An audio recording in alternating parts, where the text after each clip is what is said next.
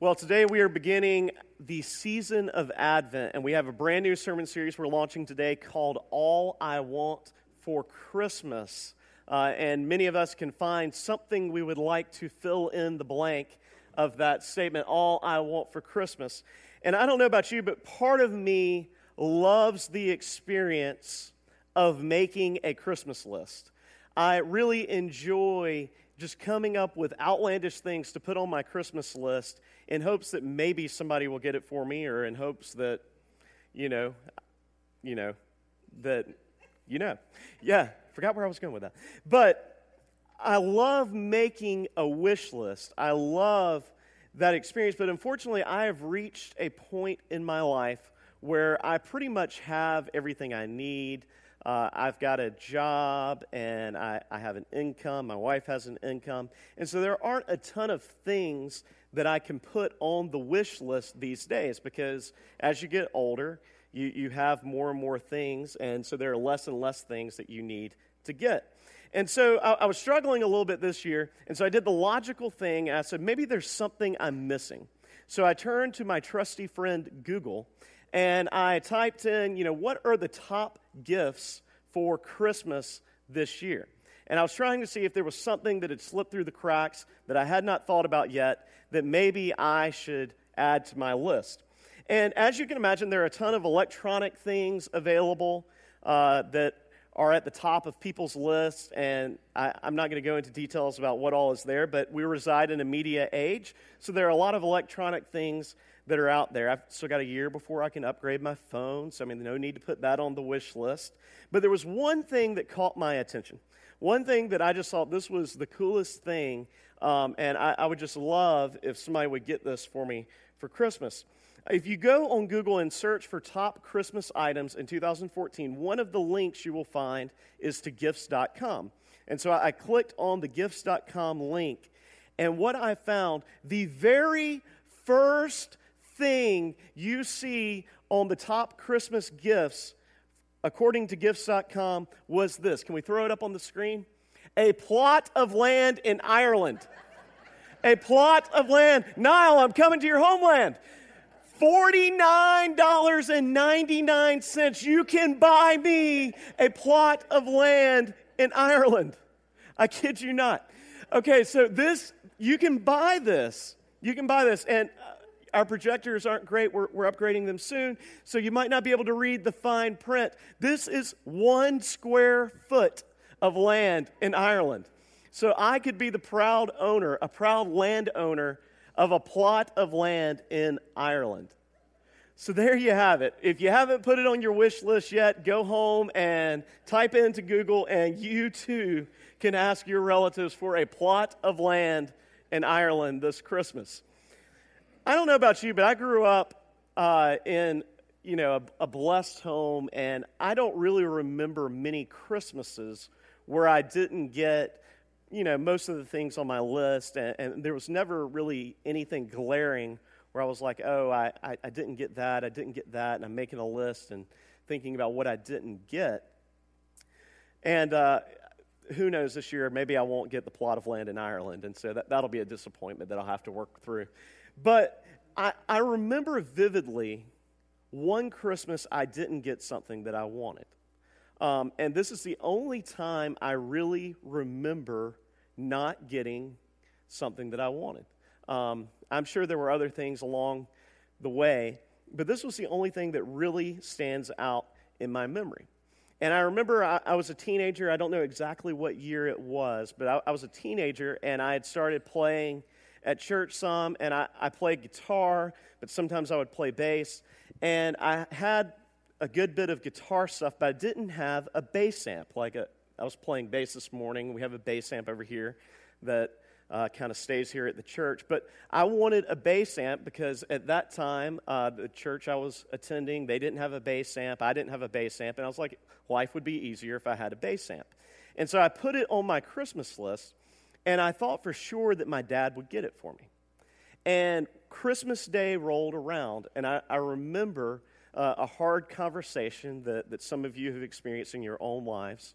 But Christmas Day rolled around, and there was no bass amp. And the reason there was no base amp was because there was no job. And I just remember talking to my dad and him saying, I wish that I could have gotten you more, but, I lost my job. And there were other things going on in his life where he was having a difficult time. Now, when I look back on that, I don't think about how my life has been dramatically shaped in a negative way because I did not get a bass amp that Christmas.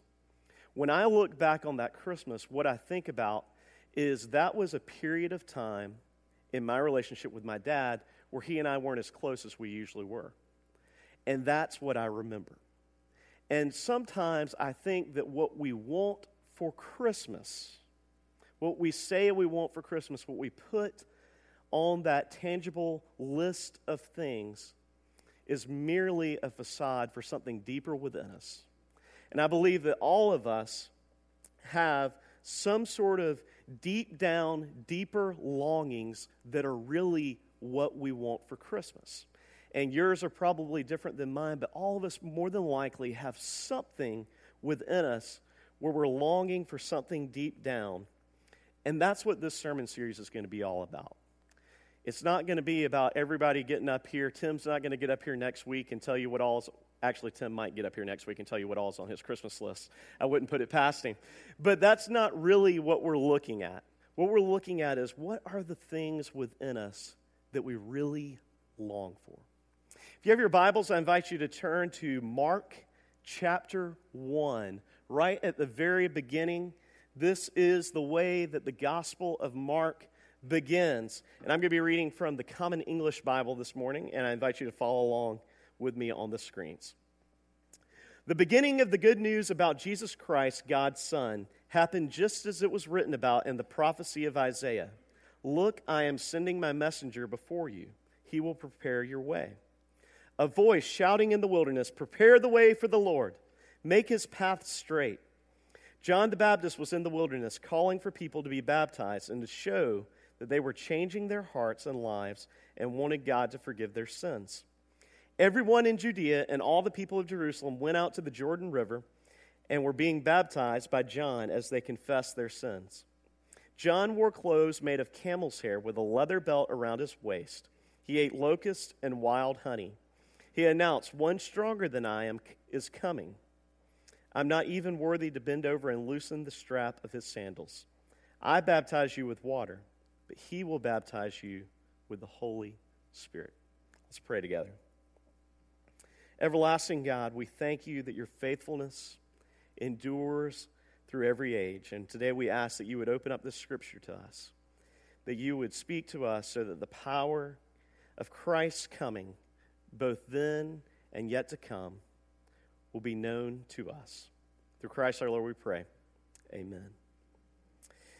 Great stories seem to have great beginnings. I don't know if you've ever noticed this, but whenever there's a classic story, there's always a classic way that it begins. And just like our journey towards Christmas Day in 21st century America oftentimes begins with making a Christmas list. That might be the beginning of your journey towards Christmas Day. For the church, it's always been the season of Advent.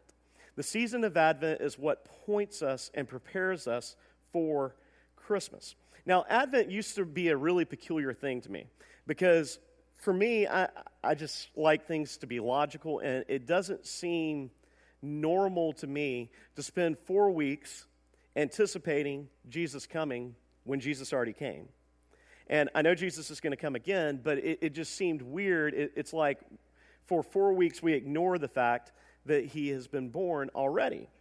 But the more and more I have come to understand and appreciate Advent, I've come to understand why it is such an important part of the Christian life cycle. Every single year, we spend that time meditating and reading through and hearing sermons preached on those passages that talked about Jesus coming.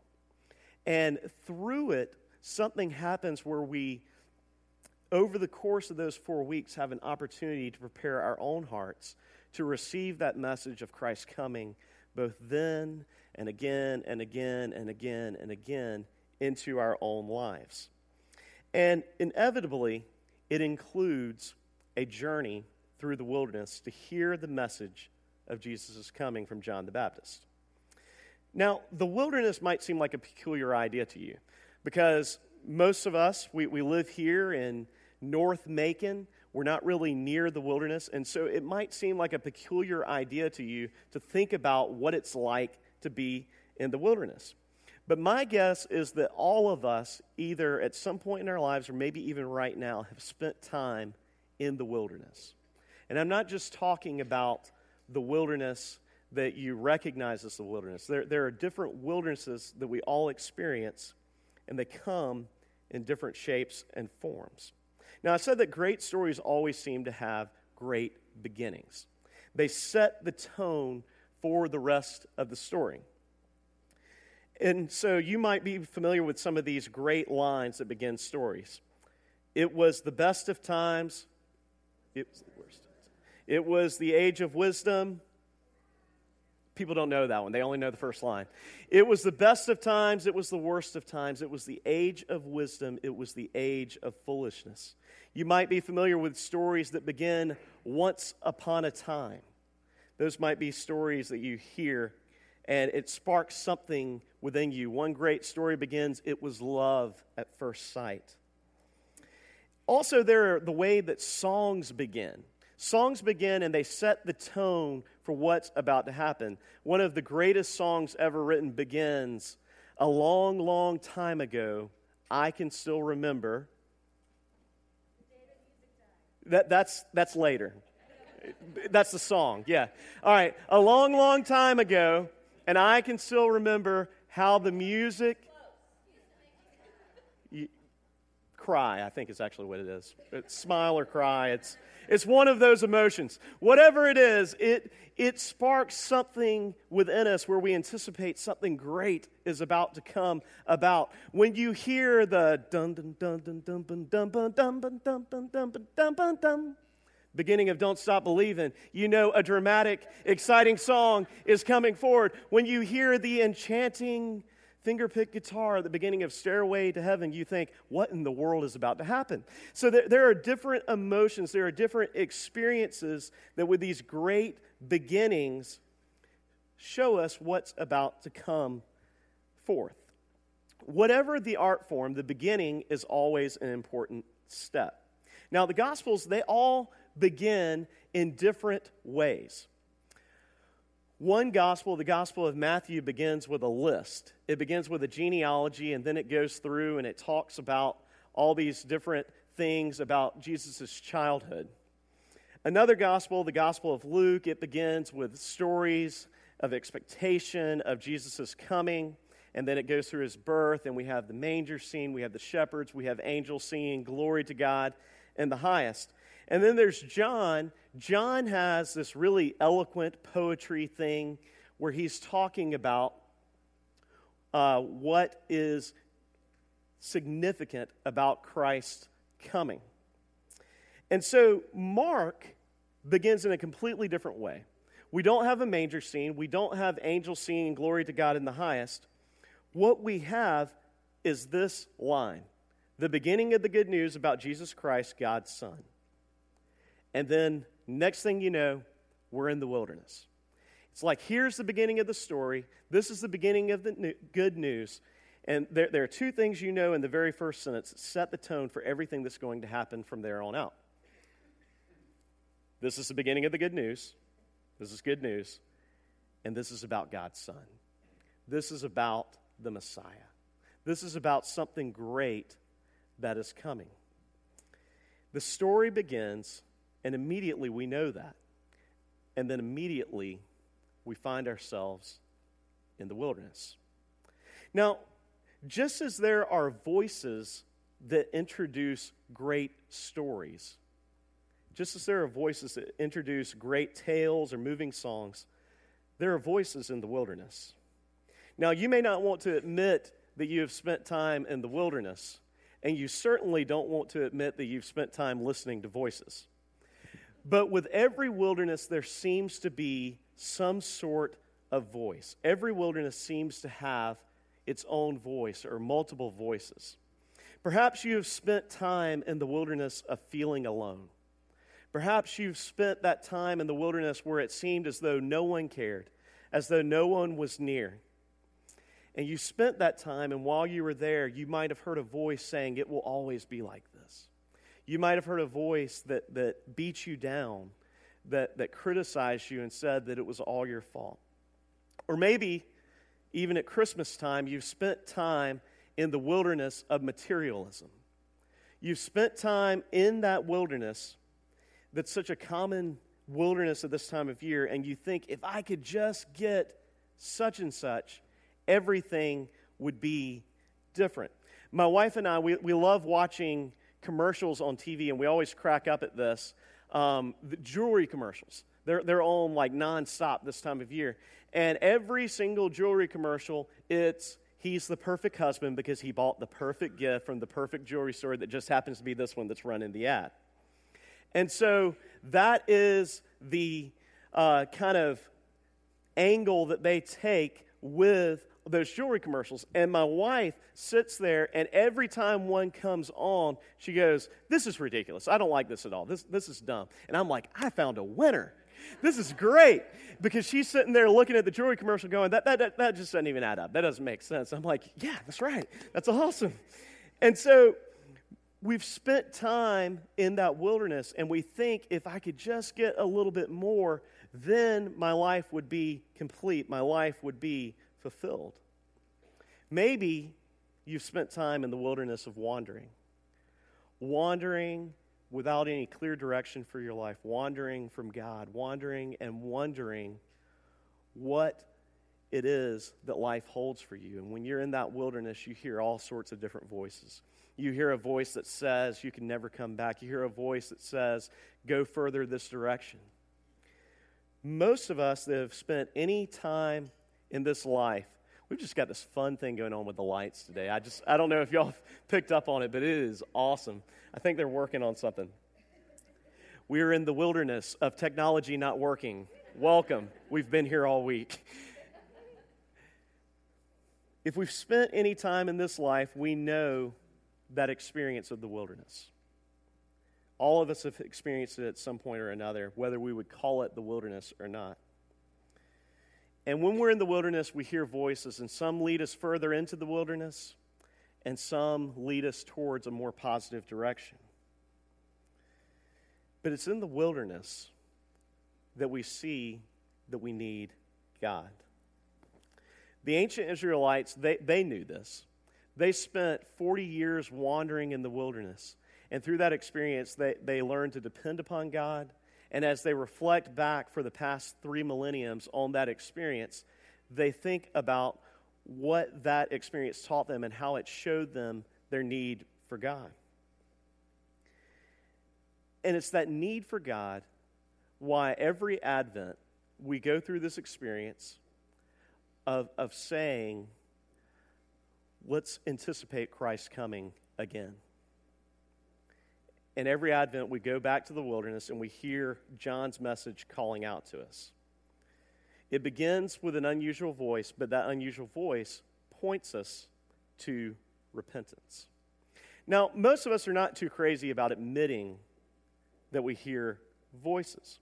One of my favorite movies of all time was about a leftover hippie from the 60s who became a corn farmer in Iowa, and he started hearing voices that told him to build a baseball field. And he quickly became the town nut. And he became the town nut, but it made for a great movie. It was awesome. But there are some voices that we hear that call us to do things that might be uncomfortable. I remember about 10 years ago, I was a college-age counselor for Martha Bowman's youth camp. And while I was on that retreat, on that youth camp, I thought I heard, for one of the very few times in my life, almost audibly the voice of God calling me to quit my job. I had a job as a part-time youth pastor at a church in Athens. And I felt like God was calling me to leave that. And there wasn't another job lined up. It was just walk in, tell them you're leaving. And I was like, okay. And so I was kind of trying to process that. And I felt like God was leading me to focus more on music. And I was like, this is weird. I don't have a music job lined up. In fact, I wouldn't get a music job for another couple of years after that. But I started focusing my energy on that. And I remember walking into the pastor's office of that church, and I said to him, hey, I just want to share with you, I feel like I'm supposed to quit my job. And he says, do you feel like the Lord is calling you to do this? And I said, yeah. And I really don't have a plan. I just know the first step is I'm supposed to leave this job. And he said, let me tell you a story. He said, when I was a new pastor, one of my very first jobs, there was this really old, sweet lady in the church who was just one of the saints, one of the pillars of the church.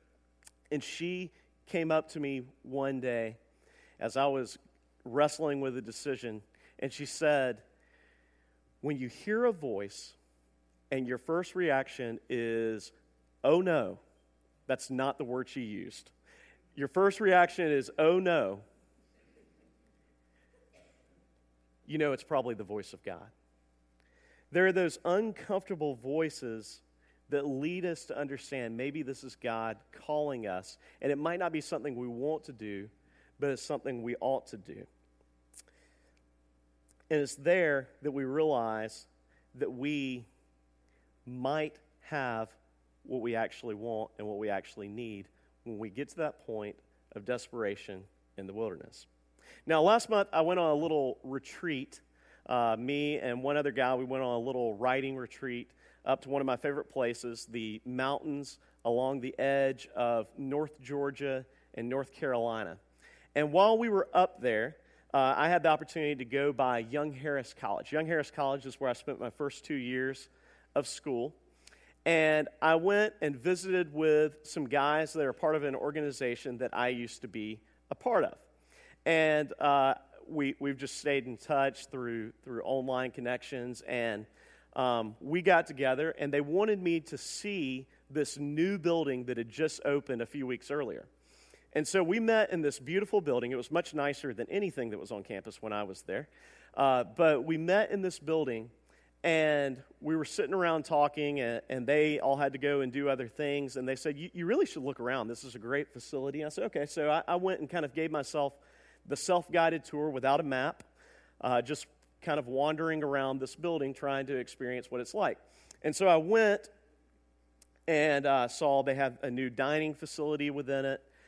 They have a new library within it that's really nice. And I just kind of kept wandering around this building. And then eventually I got to the third floor. And it was the top floor of this building. And when I was there, I looked out a window and I saw the view I had come to campus to see. Now, this building sits on the very footprint of the dorm I lived in my freshman year. And every morning I would walk out the door, and this would be my view. Do we have the picture ready to go? Maybe.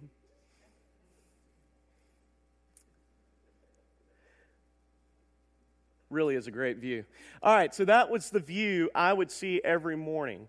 And the view, those buildings weren't there then, but the mountains were. The mountains have been there for a while.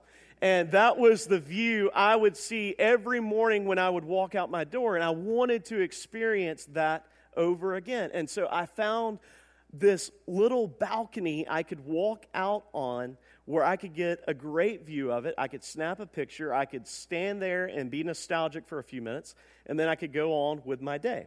The only problem with that is this building is new. And they haven't quite figured out that if you have a balcony that people can walk out onto, they will walk out onto it, and you might want to give them an opportunity to walk back in. But instead, the door is locked behind me. And so I go and I turn around, and I'm trying to go back through the door to get back into the building so I can get out. There's no fire escape. There's no nothing. And so I'm just standing there wondering how in the world am I going to get down from here? And so I'm thinking about it, and I call one of the guys that I had met up with earlier. He was the only person on campus whose phone number I had, and he didn't answer. Then I thought to myself, do I know anyone who works here, who lives near here? And I remembered, I've got a friend who I think still works here. I'm not sure. And so I go, we're still Facebook friends. I've got my phone with me, and I go and I send her a message on Facebook. And it goes something like this. Do you still work at Young Harris? Specifically, are you at work right now? Because I have locked myself out on this balcony and would like to get back in. And so I sent her that message. No response from her. In fact, she would respond 6 hours later, and the first sentence was, ha, ha, ha, ha, ha, ha, ha, ha, ha, ha, ha, ha. I used to date her, so I may or may not have deserved that. I'm not sure. And so I'm standing up there, and I'm like, okay, I know one person who works here. She's not responding. I have one guy's phone number. He's not responding. And I'm looking down, and there's no one near that could hear me call out to them. And there's nobody on this floor of the building. Worse yet, it's almost 5 o'clock on Friday, and people are leaving for the weekend. There is pretty soon going to be nobody in this building, and I'm not sure if I'm ever going to get down. So after what seems like an eternity, my phone rings again, and it's the guy I called earlier, and I said, hey, I'm stuck on this balcony. Are you here? And he said, no, I left. He said, everybody else left campus. I really don't know of anybody that would be on campus right now. You know, it's Friday. I was like, yeah, I'm aware of that. And so I'm sitting there thinking, okay, so you're no help. I said, when will you be back? He said, I don't know, Monday? I was like, okay, cool, I'll wait. And so I'm just standing up there, not sure, and what was a familiar place for me all of a sudden felt like the wilderness. And I'm not sure how I'm going to get out of it. A couple of minutes pass, and I hear a voice from below. We're sending somebody up for you. And I looked down, and there was a man eating locusts and honey with a beard like... No, he wasn't eating locusts and honey. He was a gruff-looking fella. He was one of the facilities guys. And I said, excuse me? He said, someone's on their way to rescue you. I said, thanks. And waited patiently for someone to get up to the top floor to let me through. And as I stood on that balcony waiting on that person to come, there was something I realized about it. This is the message of John the Baptist. When we are in those moments where we're not sure if we're going to be able to get out, he calls out, someone's on their way to rescue you. Someone is coming that is greater than I, who's going to rescue you and change everything. And that's what we experience each year in Advent. As we prepare for Christmas, as we think through what do we want for Christmas, that question can be answered a lot of different ways. What do you want for Christmas? Is there something on your tangible list, or is there something deep within you that longs for something you can't quite touch? John the Baptist came preaching a message of repentance. And as he came, he said, I want you to turn and confess your sins and repent, because there's someone coming, and that someone's coming to rescue you. If all you want for Christmas this year is to be rescued, I have good news for you. Because as we make our way towards Christmas Day, we'll continually be able to reflect on the one who came and the one who will come again, that makes us whole and rescues us. And so my question this morning is this: will we wander in the wilderness, drawing near to the voices that make us feel comfortable? Or will we draw near to that voice that might call us to do something uncomfortable, like repenting?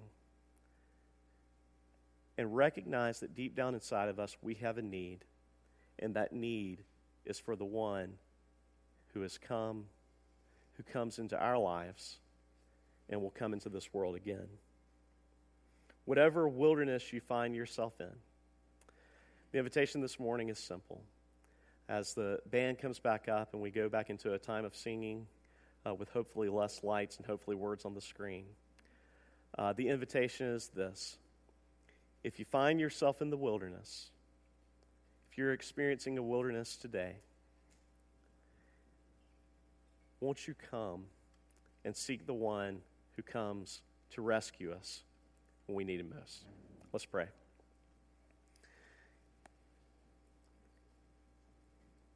Lord, we thank you for this message of John the Baptist, this message that cries out in the wilderness, that cried out in the wilderness so many years ago and still speaks through the wilderness of our own lives today, proclaiming Jesus Christ and proclaiming that we can prepare the way for Christ to come into our lives as we turn from our sins, as we reflect on our need for you, and we seek to live in fellowship with you.